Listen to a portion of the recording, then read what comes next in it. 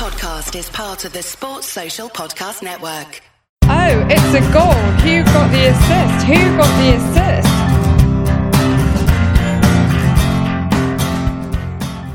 Hello, so blank over. We turn our attentions towards the business end of the season, and those of us dead-ending crash our cars spectacularly into the barriers after this game week, with Salah particularly performing to devastating effect. Will those of us exiting wreckages of blank-friendly teams in favour of the new FPL vehicle be handed a Rolls-Royce or a Robin Reliant via their wildcards? I'm joined today by Nick, as always, and have you recovered from the traumatic events of last week yet, mate?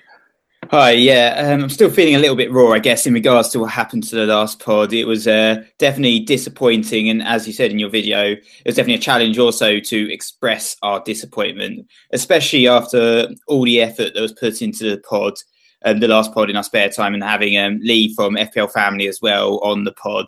To lose it was pretty gutting. Yeah. But we're glad to be back podding again, and just want to say thank you to the community for all your support. Yeah, thanks so much. Really appreciate it. And yeah, we'll talk a little bit about that in a minute. And I think we're going to kind of talk a bit today first about some kind of general WGTA chat. Think about it being like being invited to a company meeting or something. Then afterwards, we'll be considering perhaps a couple more overarching themes around the wildcards and the run-in before we really get into nitty-gritty on next week's pod. Look at Bang Theory, which I stress is a working title, looking at how many players in the context of the last game week and the game weeks to come, do we need to bang each game week for us to get a green arrow? And then we're going to talk about wildcarding right now and wildcarding next game week, so first two or 33, and maybe speak about Kane a little bit. Yep, and as you just said, Tom, we'll try to return next week for a highly specific end-of-season run-in bonus pod, making up for the last week's sudden drop from the roster, and hopefully provide some advice for wildcarders and non-wildcarders alike. So which teams and players to get for the run-in final stage of the season. But initially, before we talk about FPL, we're going to cover a little bit of who got the assist business. Yep, and I think you have the first thing to kind of announce to listeners, Nick. Yep, so I got a little bit of an announcement that I'm actually going to be having an FPL family of my own very soon. For those that do not know, my wife's expecting her baby in the next couple of weeks. It's going to be our first one as well, so it's likely that I'll be taking a short hiatus from the pod to deal with the challenge of becoming a first-time dad. But in the meantime, Tom's going to be soldiering on with the pod, and there will be a couple of guest replacements that he'll bring in my absence. Yeah, that's true. Just want to say thanks at this point to FPL Stag and Alex Bull for agreeing to be our stand-ins over the next few weeks. I mean, we're going to try to keep going with Nick as long as we can, but obviously there may be a call at some point that he's not able to do the pod. So I mean, they may all come on at one point, and also the wider WGTA team on our Slack as well. So the show will go on, and we're trying to manage it while Nick's son is born. But obviously, we're all looking forward to meeting him, and we're looking forward to him guesting on the pod before the end of the season, right, Nick? Yeah, definitely. Maybe he'll do the theme tune to the next season's pod. Who knows? Yeah, it depends how quickly he's talking, I suppose. And speaking of talking quickly, I did a stream last week as a kind of way to get our thoughts out there, as I said. And I'm not planning to be a regular streamer or anything, but now I've done one, I might kind of do it again at some point, maybe a tactical piece or something like that. So maybe next week I'll do a kind of a Q&A for wildcards or something like that. I'm not sure, but look out for it, and I'll let you know if kind of anything else happens in that regard. I guess towards the end of the season, then, Nick, we're going to be maybe not like wildcarding, not broadcasting from the same kind of place. How long do you think you're going to be babying for? Well, it depends, to be honest. Obviously, who knows what's going to happen and when it's going to happen and how we'll manage. So it'll take each day as it comes. I'm going to be off work at least for 2 weeks for paternity leave, so that'll give me a little bit of flexibility at least, which will be quite nice.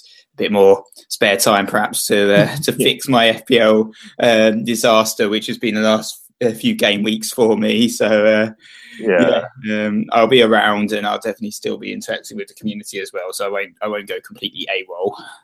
Yeah, that's good to hear. And then we've got a couple kind of more guests lined up for the pod at some points outside of kind of special guests who are going to be fulfilling Nick's place when he can't make it. And obviously, we're going to have Lee from FPL Family back at some point to actually complete a pod with us that we're not going to lose. I think we've got Tom from 90 Minutes at a Time, 90 Matt coming on at some point in the future too. I just want to say kind of last week as well. I mean, Nick said it in the introduction, but we're really thankful for all of the nice words and all the support after losing last week's pod. I was pretty devastated on the night, and I think that I'm just about over it now. I'm just about able to see that Cyberman delete GIF without wanting to cry. But we will, we'll take what happened last week on board. Back up our backups, and hopefully that'll never happen again, because that was pretty galling, wasn't it? Yeah, I mean, it was pretty tragic. I mean, we had quite an entertaining theme. We had a really good guest on. Lee provided some really good insight, very interesting insight in the preparation for the blank game weeks, and some really good discussion that was lost in the void. But these things happen, and I guess we're just going to have to move on and deal with it, and not linger too much on the past and what's happened, and focus on the present and the future. Yeah, sounds like FPL all over. I guess the final thing to mention this week was my first ever Twitter racism storm, Nick. You're arcing your eyebrow at me, which I thought was quite an interesting experience. And yet again, thanks to everybody who backed up my cause, which was really lovely to see. And I was just very surprised that Twitter didn't come down. Basically, for context, some guy said he's unfollowing us because I'm Asian. And I was surprised to see that Twitter didn't come down more strongly on what he said. They ruled he hadn't violated any of their protocols, which is a bit strange too. Yeah, a bit weird.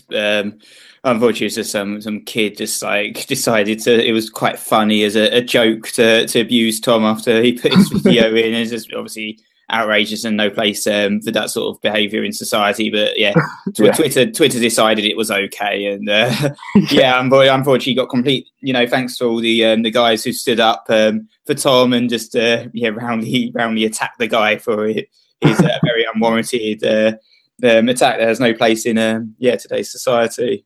Yeah, it's weird. It's weird, isn't it? But I never thought that I'd be doing live streams, let alone have that kind of happen. Now, it's not going to put me off doing streams. It's not going to get me down, because it does happen every now and again, and you develop a thick skin to it, and you think, well, those people aren't going to get in your way. But I guess that's everything, Nick. Unless there's any other kind of item on the agenda. No, I don't think there are any other talking points. So I think let's move on to FPL after the break. Who got the assist?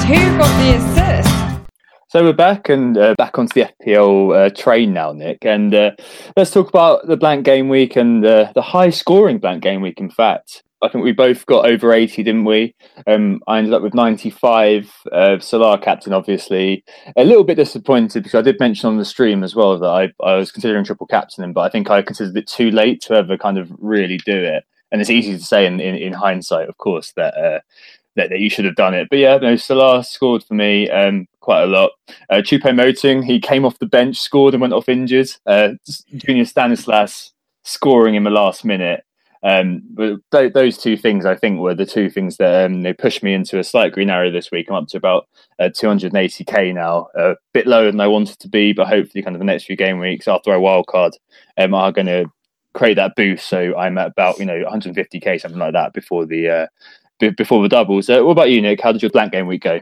Yeah, so it was 87 on a -4, which was a red arrow for me, unbelievably.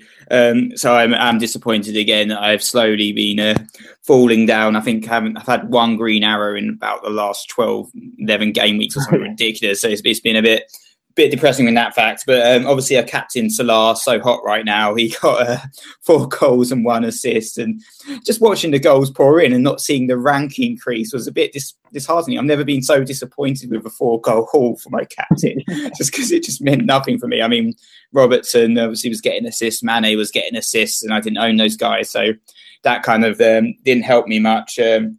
Firmino, I think he got 7 points, and I got Van Dijk and Hennessy clean sheets. But other than that, just the decisions I made in the preparation to the blank game week didn't pay off. I was looking at Tosin, and I talked about it on the Lost Pods, which we'll refer to it as going forward.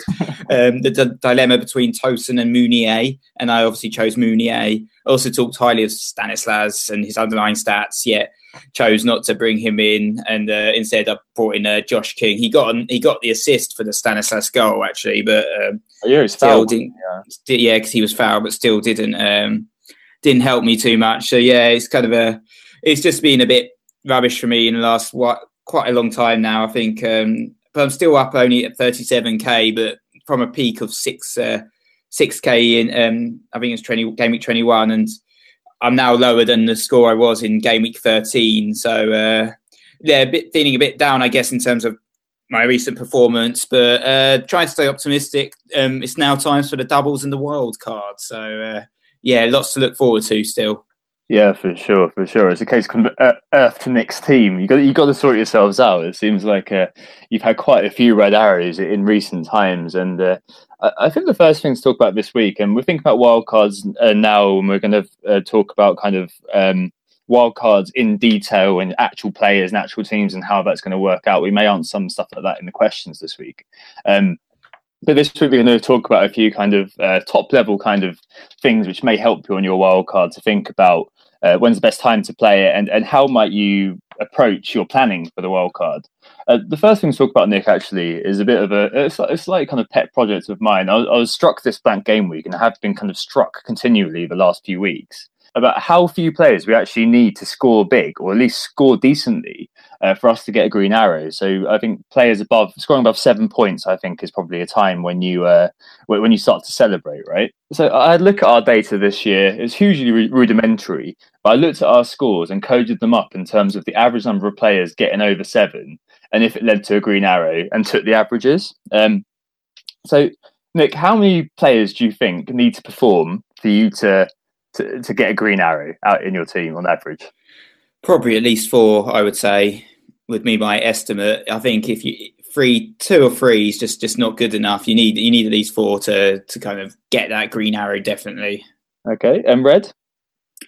A red arrow will be under 3. Yeah. Okay.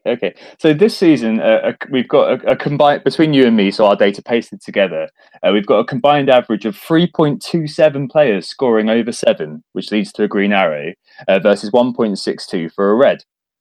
I guess that kind of shows quite how fine the margins are. So if you round that up and round that down, it's basically 3 players who bang to get you a green and 2 to get you a red, which I think is quite interesting. And it's also kind of thrown up a comparative finding, which has shown that you and I, we've averaged a similar number of high-performing players on Green Arrow weeks. So I've got 3.17, you've got 3.37.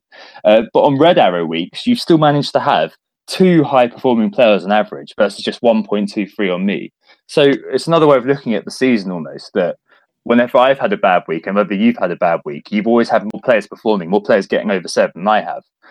So maybe that's another way of looking at it. Like, my floor is a lot lower than yours. Yeah, I guess because I've been in the top 100k since game week 12, there's probably a fiercer competition up there as well.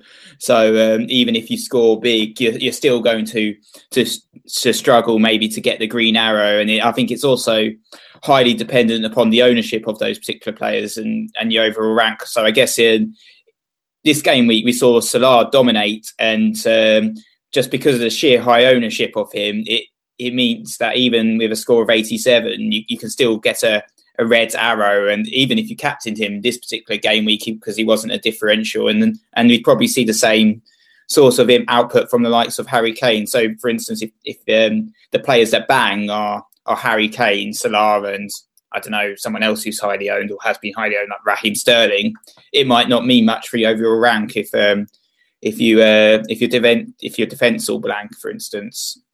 Yeah, that makes sense. Like, if there's not, if your defense isn't a line of blue steel and you don't have universal clean sheets, perhaps you're correct. But equally, I think the percentage crossover between, I think Kane and Salah is probably quite big, but you always have a smaller percentage crossover between kind of the third man, perhaps. That maybe is a player like Stanislas scoring a last minute winner, or a Pascal Gross nicking a couple of assists, and you don't no one else has them except for you. I mean, that's why I was so happy about Dini a couple of weeks ago.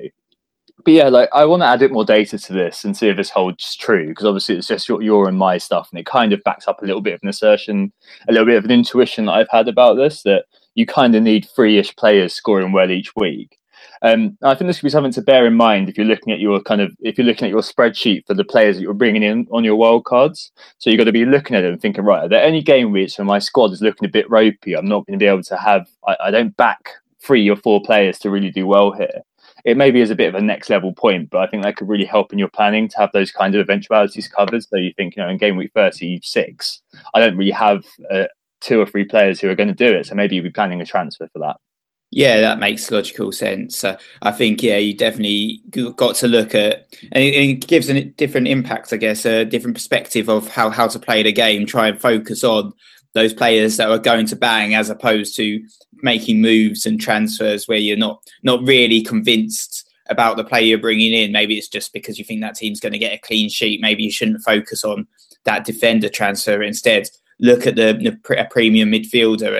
And I think we both do a lot of that anyway throughout the season, focus our transfers on big money moves as opposed to smaller moves, which is just all about sort of, plugging a few gaps within the team.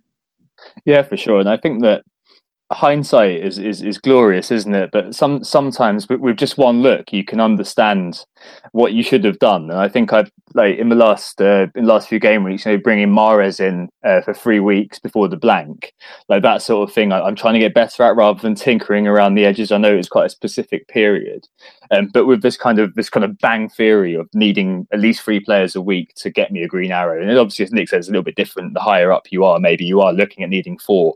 But having that kind of idea at least behind it, but that'll be definitely something that I've got an eye on when I'm planning who to bring in on my squad. Speaking of wildcards then, as we rattle through our segue, wildcard 32 or 33.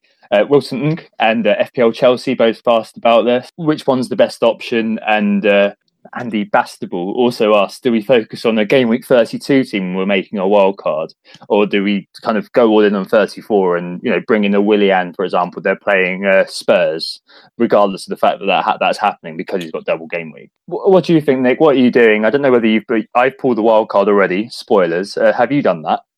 I haven't triggered it yet, but I've been thinking very seriously about making the transfer and pulling my wild card, so to speak. But I guess it's quite tough because there's one fixture, I guess, that's up next game week that's putting me off a little bit, and that is that Spurs versus Chelsea game. And I think those are going to be 2 key teams in my wild card who are going to actually be playing each other next game week. And also another reason why I haven't yet is Liverpool. Obviously, they've still been smashing it, but they've got no doubles, so they're not necessarily going to be a team I'm going to focus on in the wild card. But they've actually got Palace up next. Salah won't be leaving, but Firmino and Van Dijk, I think, both have strong cases for staying in my team at least another game week. Elsewhere, you've also got Huddersfield, and I guess after the blank game week fail, there's a strong case for ditching these guys straight away, but they could get a result against Newcastle. Watford and Bournemouth, they play each other too. And I think if you have the likes of Stanislas or me, who's got Josh King, you might fancy him against a Watford team who are incredibly poor and literally sitting on their backsides whenever Salah approached them. But on the other side, so I've looked at it both ways. You've got United and Arsenal. I don't have players from either of these teams in my squad at the moment. And Arsenal have Stoke. United have Swansea. And I think they're going to be both teams that are going to be prominent in wildcards. At the moment, I've also got the likes of Wayne Hennessy for Crystal Palace in goal, who I'll be looking to get rid of. And I did have a quick look at a wildcard team, and I ended up going 11.3 million over budget somehow. So I think I've got to go back to the drawing board. I think having a front line of Lukaku, Aubameyang and Firmino potentially looks a bit too rich for taste. So I think I might have to have a walk-off for one of those guys to leave. Yeah, for sure. There's a lot of those kind of decisions to be made. The problem is, and the reason why I have wildcarded, is because I had like an ideal kind of wildcard team in place. And last night I looked at it and I thought, well, I'm at 0.0. I need to do my wildcard, otherwise I'm going to be priced out of all of these players. If I lose 0.1, there's nowhere else I can really go.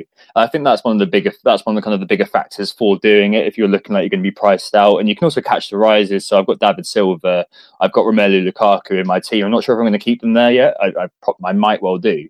Getting rid of a lot of your players. I mean, you mentioned Huddersfield. You mentioned these kind of players. I mean, they've gone from heroes to merman, haven't they now? Because they're just, they were so good during the blank period, but now it's the case that all the other teams are back in play. There's probably better options every week. Like, look at Brighton's fixtures, for example, and Pascal Gross. Maybe he's a better option than a 31 friendly asset. I can see why 33 might be quite good, though. I mean, FPL version said surely we should be waiting until 33 so we can kind of guarantee that all the players are good. And yeah, you get more information from going in 33. You've got the UCL quarterfinals as well, so you can make some adjustments around how that's looking by doing it within 33 and 34, especially with Liverpool playing City. You keep Liverpool, as Nick just mentioned. You can bring in the Spurs and Chelsea boys, and in your mini league as well, you can check out what your rivals have done and differentiate. So if someone has, you're chasing someone and they haven't brought in Kaku, then you bring in Kaku on your wildcard. Simple as that. But you do miss out on the good fixtures Nick mentioned. So you miss out on Arsenal, you miss out on United, you miss out on the price rises. And I think there's definitely a balance to both. But to me, at the moment, because of the price rises and because I wouldn't be able to have the team that I've got at the moment, which we'll talk about more next week a little bit, I think, that's why I've gone for 32. Nick, do you have a particular preference? Do you think you're going to do it just because it's IB and you're going to be bored next weekend, or well, you won't be? You'll be researching for our pod, but you might be a bit bored for next weekend. It's tough. I mean, it is very tempting just to pull the trigger and say, "Sod it," just start tinkering, start putting a team together. And I'm already having a little bit of a play. But I mean, I looked at my team, and the fixtures for next game week aren't particularly bad for the team that I've got. Like I mentioned, I've got, Bournemouth have a decent fixture. Huddersfield, for some reason I've got 2 Huddersfield players at the moment, which is probably a bit daft, but they've got a decent fixture. I've got a couple of City boys. I've got triple Liverpool. It's not in bad shape. Maybe I'll make one, because I've got a lot of money in the bank. I could potentially bring in the likes of Aubameyang or Lukaku, or even a goalkeeper swap or something like that, just for next game week. Just rather than using the wild card now. And the players that I'm looking to bring in, apart from United and Arsenal, is the likes of Willian from Chelsea, and I don't necessarily want to bring in this game week, or swapping Eriksen for Son Heung-min. But of course, Eriksen trolled us all in the FA Cup, deciding to score a brace in that fixture, while Son's been banging them in the league. So it's like, are there any major changes that I want to do? Not particularly. It's only probably about 6 or 7 transfers that I would do at this stage anyway, perhaps. So maybe leaving it another game week is not the worst thing. And also, there's more information, so you'll definitely know probably by then, like who's actually playing in the double game weeks, who's playing 34, 37, who's got the blank, and then you can use all that information. Because I don't think the fixtures at this moment haven't been scheduled in properly, so it's still a bit of speculation out there. Yeah, and if you listen to this later on in the week, this week commencing the 19th of March, then obviously we've recorded this on the weekend due to Nick's baby being on the way, just to be sure. But things may have changed then, and that we may have more information. So by the next pod, we'll have all the information. Hopefully, able to give you a bit more kind of a solid plan, and we may see that Nick has pulled his wild card by that point. Who knows? Perhaps. Right, and I think that one man, I mean, you mentioned Eriksen stepping up, and we know about Sonny as well. But one man who's casting a shadow over everything is Harry Kane. It was looking at one point like Kane could potentially be out until the World Cup. But recently, it's started to look like he's only out for a month. And of course, because this is the international break, we don't have any Premier League football until the start of next month, until the start of April. And game week 34 onwards, they've got really good fixtures. So they've got double game week in 34. But up until the end of the season, it's decent. They've got Newcastle's their second game in double game week, Brighton, Watford, West Brom, and Leicester. Kane has to come in for that run of fixtures. And how do you think we kind of sort this out and make sure that we've got a plan for him? And Alex Quintella asked us about this, by the way. Yeah, so I think because Spurs have now actually won in the FA Cup, that Brighton game in Game Week 35 is likely to be a blank anyway. So I'm wondering if actually looking at Kane and trying to factor him in for Game Week 34 might be too much of a risk anyway. And look, I think at the moment I'm leaning towards preferring the likes of Lukaku or Aubameyang, and then having my Spurs midfielders in there, and Son's probably the best person because he's slightly cheaper for that Spurs coverage. So I'm not too concerned about Harry Kane and trying to factor him in. He's going to be out for approximately a month. That's what they're saying. So the earliest he could potentially come back is during that Game Week 34, the double. And they also play Manchester City during that week, which is just going to be a tough fixture. I think when it gets interesting for Kane, I guess, is that double game week in 37. And I know they're going to be playing at least West Brom in one of those games. So, he definitely would be someone you might want to look at for that fixture. But we also know that Arsenal, their fixture's happening in 35, so they're not necessarily going to have a double game week in 37. So maybe by that point, Aubameyang might be a good switch for Kane in order to fit him back into the team. Yeah, I think that's a really good idea. I mean, the other thing that I think we're going to think that is kind of worth mentioning is that Son is going to be bought by everybody because Kane's not there. But the moment that Kane comes back, Son, he doesn't become a dead weight. He's been playing a lot this season. But I think the allure of having Son when he's just on the wing compared to Son being in the false nine might be a bit different. So, part of me at the moment is going without Willian for the reasons we just discussed. But for Game Week 34, I could well be bringing Willian in. And the interesting thing actually is that Spurs don't actually have that good don't have a good next three. They've got Chelsea away, Stoke away, and Man City at home as part of that double game week with Newcastle. So the next two particularly aren't that fantastic. And the Stoke game is looking good, but the Chelsea game I don't know what could happen. So there could be a case to either have Son in to cover or just go without entirely. Have a Goodmanson or something like that, and have Kane, ready to come in for Firmino, perhaps. Yeah, I think there is a case.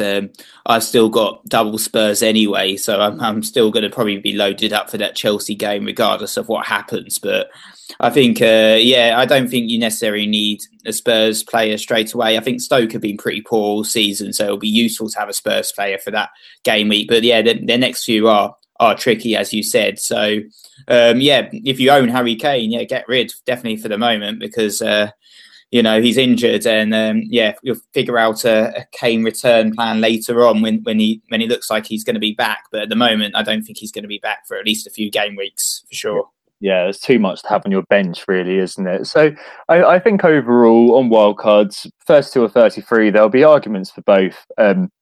A lot of it is down to your individual team, I'd say, and a lot of it's down to how good you think your blank-friendly team is going to be in the game week's coming. Obviously, if you haven't got a wild card left, you should have been planning for it and have a decent team now into 34, which should be what you should be focusing on.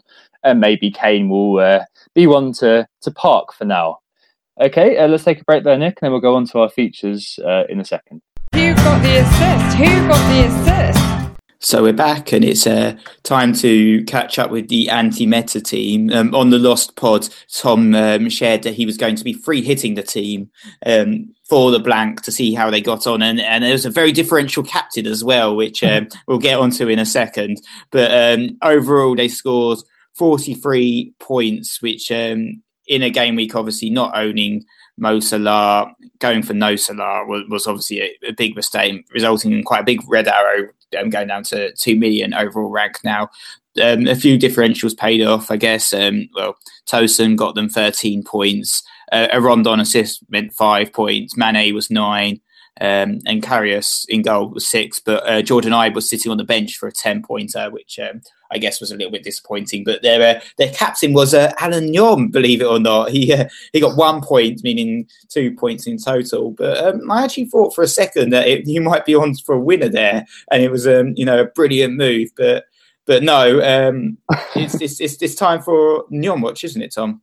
Yes, it is. It's time for Nyon Watch. So Alan Nyon was spotted playing against Bournemouth, and he was the anti-meta captain this week. So he ran out with some extra expectation on his burly shoulders. Against Bournemouth, he managed 28 passes, 21 were successful. That's 75% for you stats nerds. He managed 52 touches, 21 were in the opposition half. And Nick, He got one pen box touch. Danger man. He made 5 crosses, 3 of which were successful. 1 chance was created, and it was almost glorious. More on this as he was mentioned in dispatches thusly. In the first minute, Alan Nyom earned a very early corner after working in tandem with Chris Brunt down the right. In the 9th minute, it was a great move by Albion. Rodriguez carried the ball and played a couple of 1-2s with Nyom in the middle. The Cameroon right back then fired the ball across the 6-yard box, but it was just out of reach of Solomon Rondon. And in the 10th minute, Begovic saves from Rondon's header after he gets on the end of a Nyom right-wing cross. He could have feasibly had 2 assists in the space of 2 minutes, and I think that is very unlucky. So if you see him down Iceland buying a frozen lobster or idly browsing the women's wear in BHS, let us know. #NyomWatch. Thanks to the spotters this week who have been informing us about his whereabouts. And we still love to hear from you towards the end of the season. Yeah, I was honestly thinking, Chris, Nyom's actually going to do something, because Phil Thompson was talking him up on Sky Sports News, and I was thinking, wow, could he get an assist? And then it looked like the clean sheet might be on, and Nyom might get a couple of bonus points, but alas, it wasn't to be, as West Brom lost yet again. So, bad week for Alan Nyom, and continuing bad times for West Brom, and pardon. But anyway, it's time for the Market Forces, our regular section where we use the FPL data to describe some of the key trends in the FPL economy to give you guys an insight into who the key movers and shakers are. And I guess on the Lost Pod, we had a bit of a laugh actually about the movements that were taking place. There were some very obscure movements, wasn't there? For players who had blanks, likes of David Silva, Gabriel, Jesus, and Son were all being bought in. But now the blank's passed, it's a slightly different Market Forces this game week. Yeah, for sure. I mean, the first thing to note, obviously, is that Harry Kane is being sold in absolute droves. 140,000 sales for Harry Kane, and it's kind of clear where those people are going, Nick, isn't it? Yeah, definitely. So there's 2 choices. It's kind of split opinion, I guess, at the moment. Aubameyang's had over 70,000 transfers in so far this game week, and Lukaku has had over 60,000 transfers in this game week. As we mentioned earlier, United play Swansea and Arsenal Stoke. Lukaku, I guess he seems to be finding his form a little bit again in the league, starting to build his confidence up. He's had 2 goals and 2 assists in the last 3 in the Premier League. Aubameyang, he's also had 2 goals and an assist. And we've mentioned before, but he's cup tied, so he can focus on the Premier League, which is going to be very useful in a period of fixture congestion as we come to the close of the season. But also being sold is Aguero. He's had over 31,000 transfers out so far, net transfers out, that is. And I guess that's also because of his injury. He's actually rumoured to be back by the end of the international break, but maybe... with Aguero, Manchester City's got Everton and United up next, so a couple of reasonably tough fixtures. And we know as well, Guardiola's potentially going to be focusing on the Champions League. In the run-up, Gabriel Jesus might get more game time in the Premier League. So Aguero might be rested a little bit more in the league, and as they close in on actually securing a title, which is pretty much nailed in the next couple of game weeks, the key players will probably be rested in the league, and some of the younger players are probably more likely to play. So we'll see less of Aguero in the Premier League, most likely.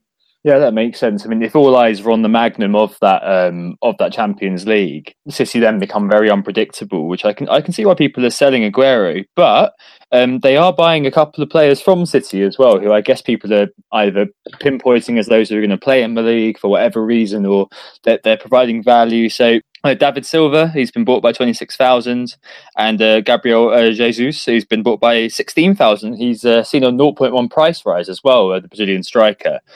I guess that those are people just taking a punt that those guys are going to be doing okay in the league. And, on my wild card, I do have David Silva at the moment because I fear not having any Man City assets despite the difficult fixtures that you spoke about. So Silva's coming in, Son's coming in as well still. He's been bought by 32,000. And we can see that there's a couple of blank-friendly assets being sold, Nick, right? And Shaqiri and Walcott.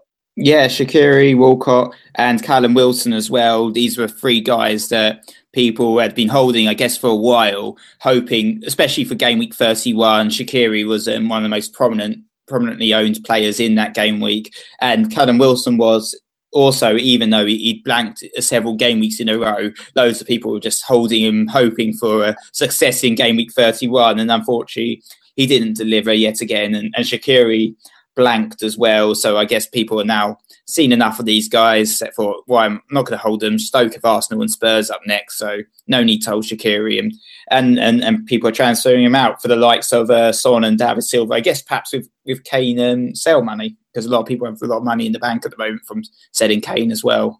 Yeah, for sure. It's worth remembering, of course, that wildcards do not feature on the NTIs and don't drive price rises. So anybody who has asked us whether it's worth wildcarding just to catch the price rises, what we mean, if we say yes, what we mean by that are the actual kind of real transfers being made rather than people on wildcards. It doesn't affect anything there. So I think it's maybe a bit of a myth now that you're going to see a big bounty of prices over the next kind of couple of weeks in the international break. But be your excuse if you're new to FPL, because I can imagine how you might think that could happen. Yeah, and we see often with the sites that kind of do the analysis on the transfers out and the transfers in, find it tough over these sorts of periods where a lot of people are wildcarding because of the fact that people on wildcards don't drive the price rises. So you could see someone like Son have 100,000 transfers in, and you might be like, is he ever going to rise in price? But he might not, because of all the people that bring him in actually doing it on their wild card. Cool. Should we move on to the community section then, Nick? Yep, time for the community section. Who got the assist? Who got the assist? So we're back, and time to catch up with the Who Got the Assist mini league. And top of the league, back on top again, is Jamal Rice with team name. He got 104 points, now up to 2,034 points. So a great week for Jamal. Just looking at his team, he played his free hits. So he captained Salah. He also had Mane and Firmino, so triple attack for Liverpool. Had Van Aanholt, got these 7 points there. Stanislas, 10 points, and then a few other guys in the team. So, really good score for him. He's now up to overall rank 11th in the world, which is just brilliant. And, keep working at it, Jamal. You're doing really well. Second still is Damit Tanay. He got 80 points, so he's dropped a little bit. Elsewhere in the top five, heroes and villains, Simon Rutherford had a really good game week with 105 points. He's now up to 2,005 points overall. Stevie Sunshine in fourth with Cruise Control, 91 points. And Andrew Ferguson back up to fifth again. Two girls, one schluck, 97 points there. So, really good scores for all the guys at the top of the league, all benefiting from the Salah captain. So, well done, guys. Well done, guys. Well done. So we've got a lot of questions this week. Thanks very much for all those questions. And just say we're going to really cover the wildcard in detail, go into the nitty-gritty, players, teams, different tiers of players to target, all this kind of shebang next weekend. The questions obviously we got this week were about wildcards to some extent, and we are going to be answering them. We are going to be giving you some general kind of views to begin with, and then next week we'll really kind of dig into it and talk about a whole range of different things that will hopefully cover you and advise you towards the end of the season. But kind of the first question this week, as we kind of give our answers, is from Lee at FPL Family. Hi, Lee. He mentioned the pain in the Arsenal. Thoughts on including Arsenal in our wildcard squads, especially with Aubameyang, I suppose, being top of mind for him, as we mentioned on the Lost Pod. What do you think about Arsenal? Yeah, I think finally there is a case for Arsenal in our squad. It's a team that I've pretty much ignored the entire season. And now looking at Arsenal, I'm thinking maybe there is a case. I think there's a few options out there for sure. Aubameyang, I think we talked a fair bit about him already. So I'm going to look at a couple of other players. I think in defence, there's a case perhaps for owning an Arsenal defender. And I think the two probably best options out there are Monreal, who's back from injury now at 5.5, Mustafi at 5.4. I think both of those potentially offer a good option in defence for the double game week. And then in midfield, you've got Ramsey. He's only 6.9, so he's pretty good value. He's he's rumoured to be injured, I think, but he seems to be fine according to the FPL website. And Mkhitaryan also at 7.7, the new signing. I think he's been working well with Aubameyang, and they've got a really good relationship from when they both played together at Dortmund, and seem to be building on that relationship again in the Premier League and in the Cup. And I think both of those guys are definitely good options. I wouldn't be looking at Özil though; he's far too expensive for what he offers. Yeah, I think that makes sense. So the double game week for Arsenal is looking like Newcastle away and then Leicester away in 34. They've got a game in 35 versus West Ham, and in 37 they've got a home game versus Burnley, and there won't be a double game week there for them. I still think that you're right. Aubameyang's the best option. You've got to be looking at maybe a defender. Monreal, our best number 9, may be the one to be looking at there. Also a noted kind of Azpilicueta-esque BPS hog, Monreal, if you remember correctly. Monreal has also scored 4 goals this season. Yeah. So feasibly he could score again. But I think the main draw with Monreal is that because of the passes completed, because of the clearances, especially if he's playing as part of the back three, if we do keep a clean sheet, and given the fixtures, it's looking likely we'll keep a few. If it's a narrow win, will be in with a chance of free bonus, like Azpilicueta always is for Chelsea. So I think that's perhaps a decent one to be looking at. With Ramsey's done a Shaqiri, I believe, actually, and he has negotiated with Wales that he won't play, so he can focus on Arsenal. But yeah. The UEL is the big issue there. It depends how Wenger approaches the Premier League. I'm sure there'll be some vestige of pride around it, but Aubameyang not being in the UEL should probably make him a shoo-in for your teams on the wild card. Yeah, for sure. And I guess the next question moves us on to another team, and it's Leicester and Varese part 3. And FPL Automo's asked us, given Leicester's fixtures, are Varese worth it? So for me, I don't know. It's definitely a case that you could get one of these guys into your team, but I'm just thinking, can you actually budget them in? It's really tough, and I already talked about the walk-off between Aubameyang, Lukaku and Firmino, and how I potentially can't even afford all 3 of those. So throwing Vardy into the mix is going to be another tricky challenge. And then in midfield, you've got Salah, who's obviously going to stay in everyone's team. You're potentially going to have a City attacker in there, David Silva you mentioned, or perhaps Sterling, KDB. You're probably going to have someone like Son Heung-min in there as well, and Willian from Chelsea. So how can you fit one of Mahrez and Vardy in as well? It's very tough. I don't know what you think about these guys, Tom. Especially, they do have a double, don't they, Leicester? Or they don't? Yeah, they do. They do in 34, yeah, and then they do in 37 as well. I think that Mahrez has been in my team for the last 3 game weeks. I've kept him in the blank, and I'm going to keep him. The next 3 for Leicester, next are Brighton, Newcastle, and then double game week with Burnley and Arsenal. And I think more than anything, Mahrez has shown his ability to really cut through defences at any time. I mean, the first game week I got him in was against Stoke. He did nothing, but he just looks so dangerous.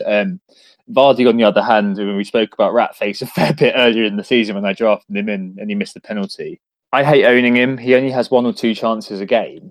If he scores it, great, golden, you've got 6 or 7 points. But if he misses it, then you've got a 2-pointer. It feels like he doesn't really have the resources beyond kind of scavenging goals to get you more. And he's got such a low ceiling as well for a striker. He very, very, very seldom gets double digits, or very, very seldom scores more than the 1 goal. So I'd be thinking, covering the Man United fixtures with Lukaku, Aubameyang, as you've just mentioned, and maybe kind of Firmino, keeping hold of those 3 is probably a better option than Vardy. And I'm keeping Mahrez. And the other thing as well is you got Varese, you've also got the defenders. I mean, Fuchs used to be part of that holy trinity, and he's not really part of it now, of course. But I'm still looking at Wes Morgan for Leicester. I think they've got decent enough fixtures that I can kind of pop him in and just kind of hope that he rolls back the years. Another nostalgia pick, another whack attack of those sorts of players. But it could be the case that they come golden again. Obviously, you got Maguire as well. But yeah, I think kind of Mahrez at least for me. But I can see there's a case for Vardy as well, perhaps. Yep, and moving on, I guess, to the next question is single game week versus double game week. MJ's asked us, what do we do with the Liverpool assets other than Salah? So I think, I mean, we've already said that pretty much we're going to keep Salah, and I think it'd be madness to sell him, even though Liverpool don't actually have any doubles. He's just that good. Firmino's another question, isn't it? Because I think with Liverpool still being involved in the Cup, in the Champions League, playing a tough game against Manchester City, we saw it last couple of seasons. Klopp likes to rotate heavily. The likes of Danny Ings are now getting game time, and there's Solanke as well. And it might be that Firmino doesn't play one of those games, and you're just going to be trolled as you don't have him play. Whilst you think what could have been if I had Vardy in for that double game week, for instance. And I mean, at the moment I want to keep Firmino, and that's what's putting me off wild carding right now. But I don't think I will. I don't think I will keep him for the 34 and the 37. I think he will go for me, and it'll probably be the same for Van Dijk as well. I think there are other options in there in the defence. So someone like Monreal would probably be a preference for me than Van Dijk for the defenders. Yeah, that makes sense. I mean, if you've got Robertson, that he may be kind of a nice single game week value pick. Van Dijk, I think, is too expensive for hoping for a goal. I mean, it was permissible to do while we were waiting around for the blank to happen, but after that, like, I had to sell him on. I made 0.1 on him. Firmino's the biggie. What do we do with Firmino? He's so highly owned as well. If you sell him for Palace, ahead of Palace, you get him out on your wild card, then he could really punish you. So I'm guessing the majority of the game won't be on wild cards, despite the fact it seems like a lot in the community are looking at it now. And a lot of Firmino owners, myself included, have him at quite a low price. So I bought him at 8.5. He's now 9.5. There's a whole million made there. If I sell him, I'm basically saying goodbye to him for the rest of the season. So I think kind of what you were saying, Nick, is true. That I might hold on to Firmino until 34 at least, just to cover that off, and maybe just to be kind of a holding player almost. Maybe Harry Kane can come back in, or maybe I can get rid of him and beef up my midfield. But yeah, it's the danger is the rotation. Salah stays, that's obvious. But with Firmino, it could be the case that he's removed just because I'm worried that in those, I think they've got like 3 games in 10 days. They've got the UCL quarterfinals, and then they've got Merseyside derby. I can just imagine, as you said, the likes of Solanke and Ings starting the Merseyside derby. It's not as if they're going to be paying respect to it, but they're probably going to also be saying, "Look, we're playing City in the Champions League. We've got to do it. We've got to make some tough decisions and make some rests." And it might be that Firmino, unfortunately, starts to take a dive in value because of the difficult fixtures and the congestion.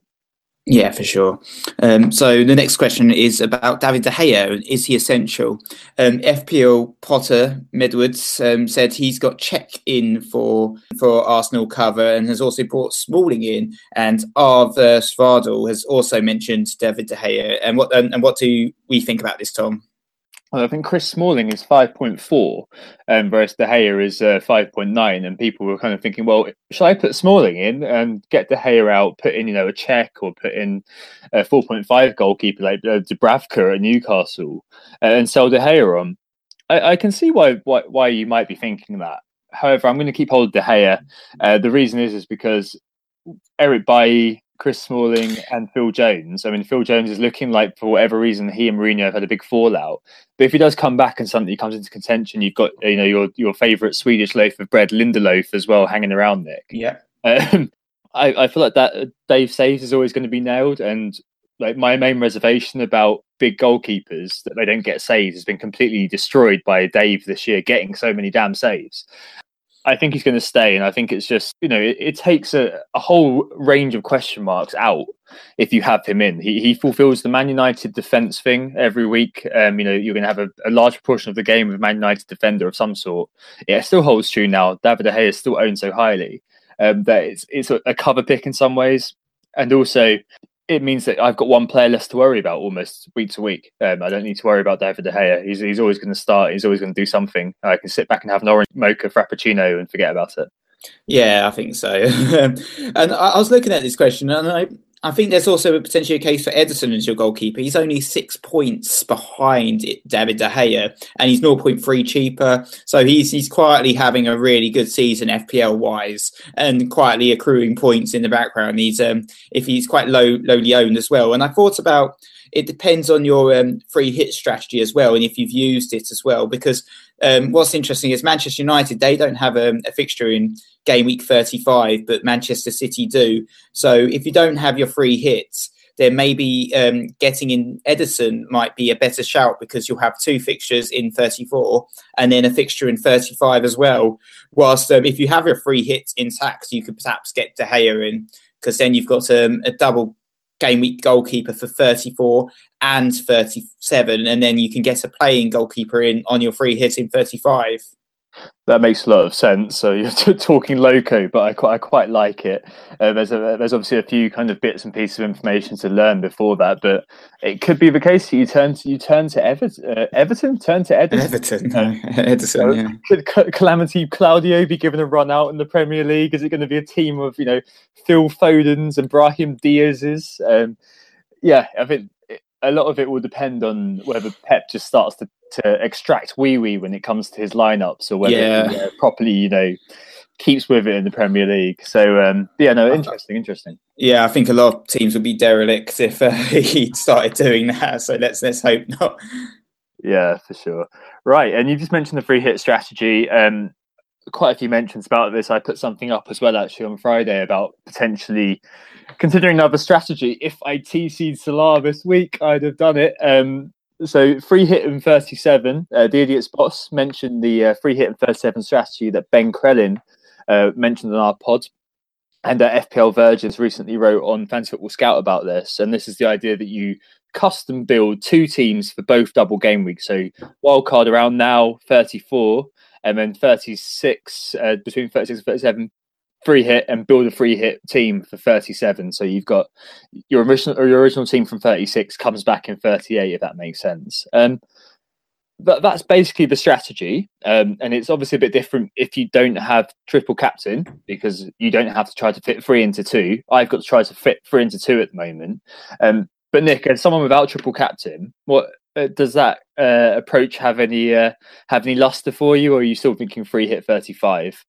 I'm still thinking about 35 at the moment, because of the teams that I'm planning on loading up on not having games in 35. So the likes of Spurs, Manchester United, we know that they're not playing in 35. So if you want to have Spurs players and Manchester United players, you can then end up in a little bit of trouble, and you can load up and make sure you've got the strongest team possible for 35. And I think Chelsea as well aren't going to be playing. So that's my strategy at the moment. But I do like this. It's a different approach, I guess. It's alternative, and it's tough, because I don't know if I'm going to bench boost in 34 or 37. So there's a lot of decisions that need to be made. It's quite a lot of maths required to actually the spreadsheet. I think I'm going to have to get out my own spreadsheet, start configuring the team to make sure I've got 11 or 15 players, or how I'm going to load up. I can't remember it being this complicated last season, to be honest, but that's another reason why I'm potentially holding off on the wild card so far, because I feel like I need as much information as possible to make the most informed decision, and it's quite challenged. It's gonna be a big project, but I think it's good that there's a couple of weeks at least to kind of get everyone's plans intact. And I do like this theory that these guys are plugging. Yeah, I can completely see it, and it does seem to work. I mean, if you are doing a wild card, I guess if you are going to do this strategy, you've got to be looking at 35, as you said. Arsenal, you're lucky. I mean, I'm not sure I'd be able to triple up and psychologically put myself on the line. But if you triple up with Arsenal, you've got your smashing of Burnley, who have decent run in. Liverpool, if you keep 1 or 2 of their players, maybe keep Firmino even longer. Man City, as you said, like, these teams, perhaps you're going to get something out of. But, Southampton won today, which rules out Leicester, who would be maybe a team that you'd be targeting. You've got Chelsea, obviously. You've got Tottenham without a game. You've got quite a lot of teams who have got a double game week that suddenly don't end up with anything. And that 35 free hit, to me, sounds still like the best time to do it, and a triple captain and 37 to come. not really too sure who on, with the Huddersfield Chelsea game in 35 being called off. Could it be triple captain Hazard, or dare I say it, triple captain Giroud, something like that? Maybe Alonso. Maybe he comes back into the world again. Oh my god! Imagine if a triple captain Alonso, like if you saw a free kick on live score, like you'd just be like, you have to hide your phone for a while. I just don't know. I don't know whether I could trust like Hazard.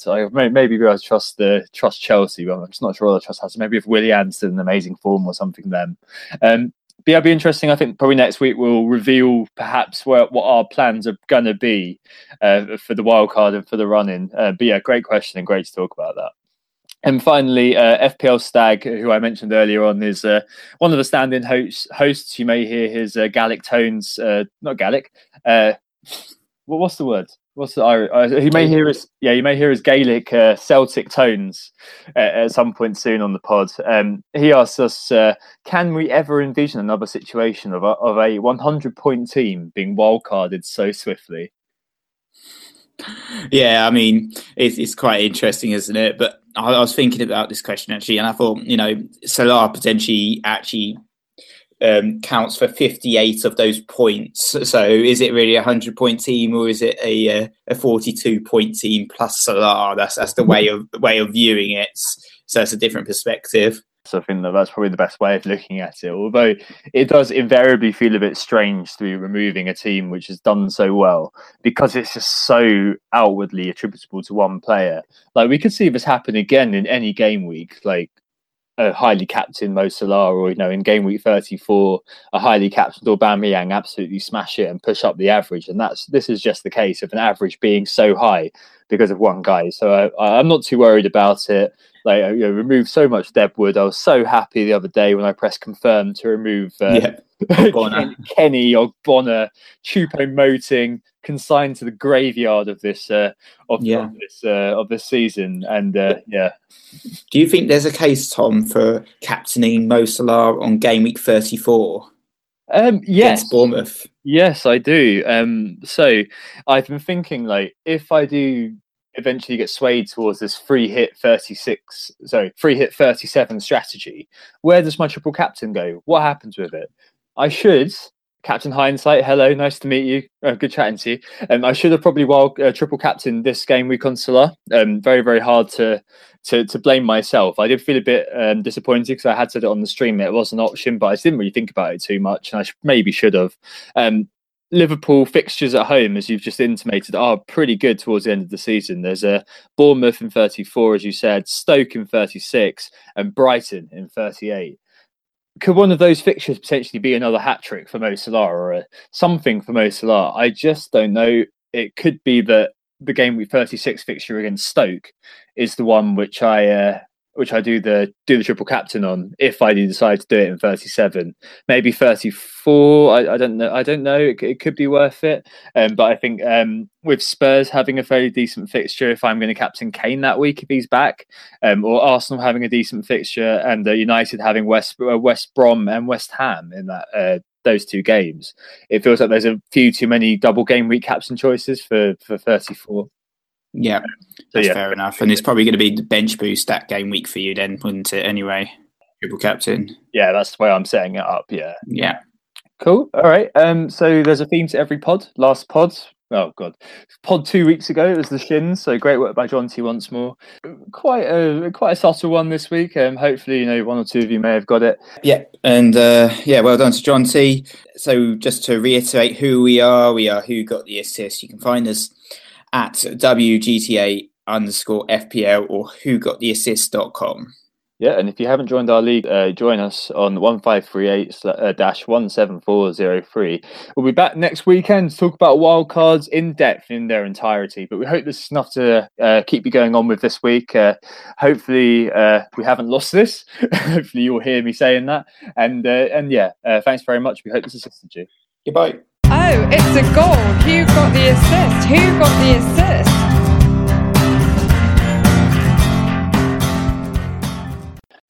Sports Social Podcast Network.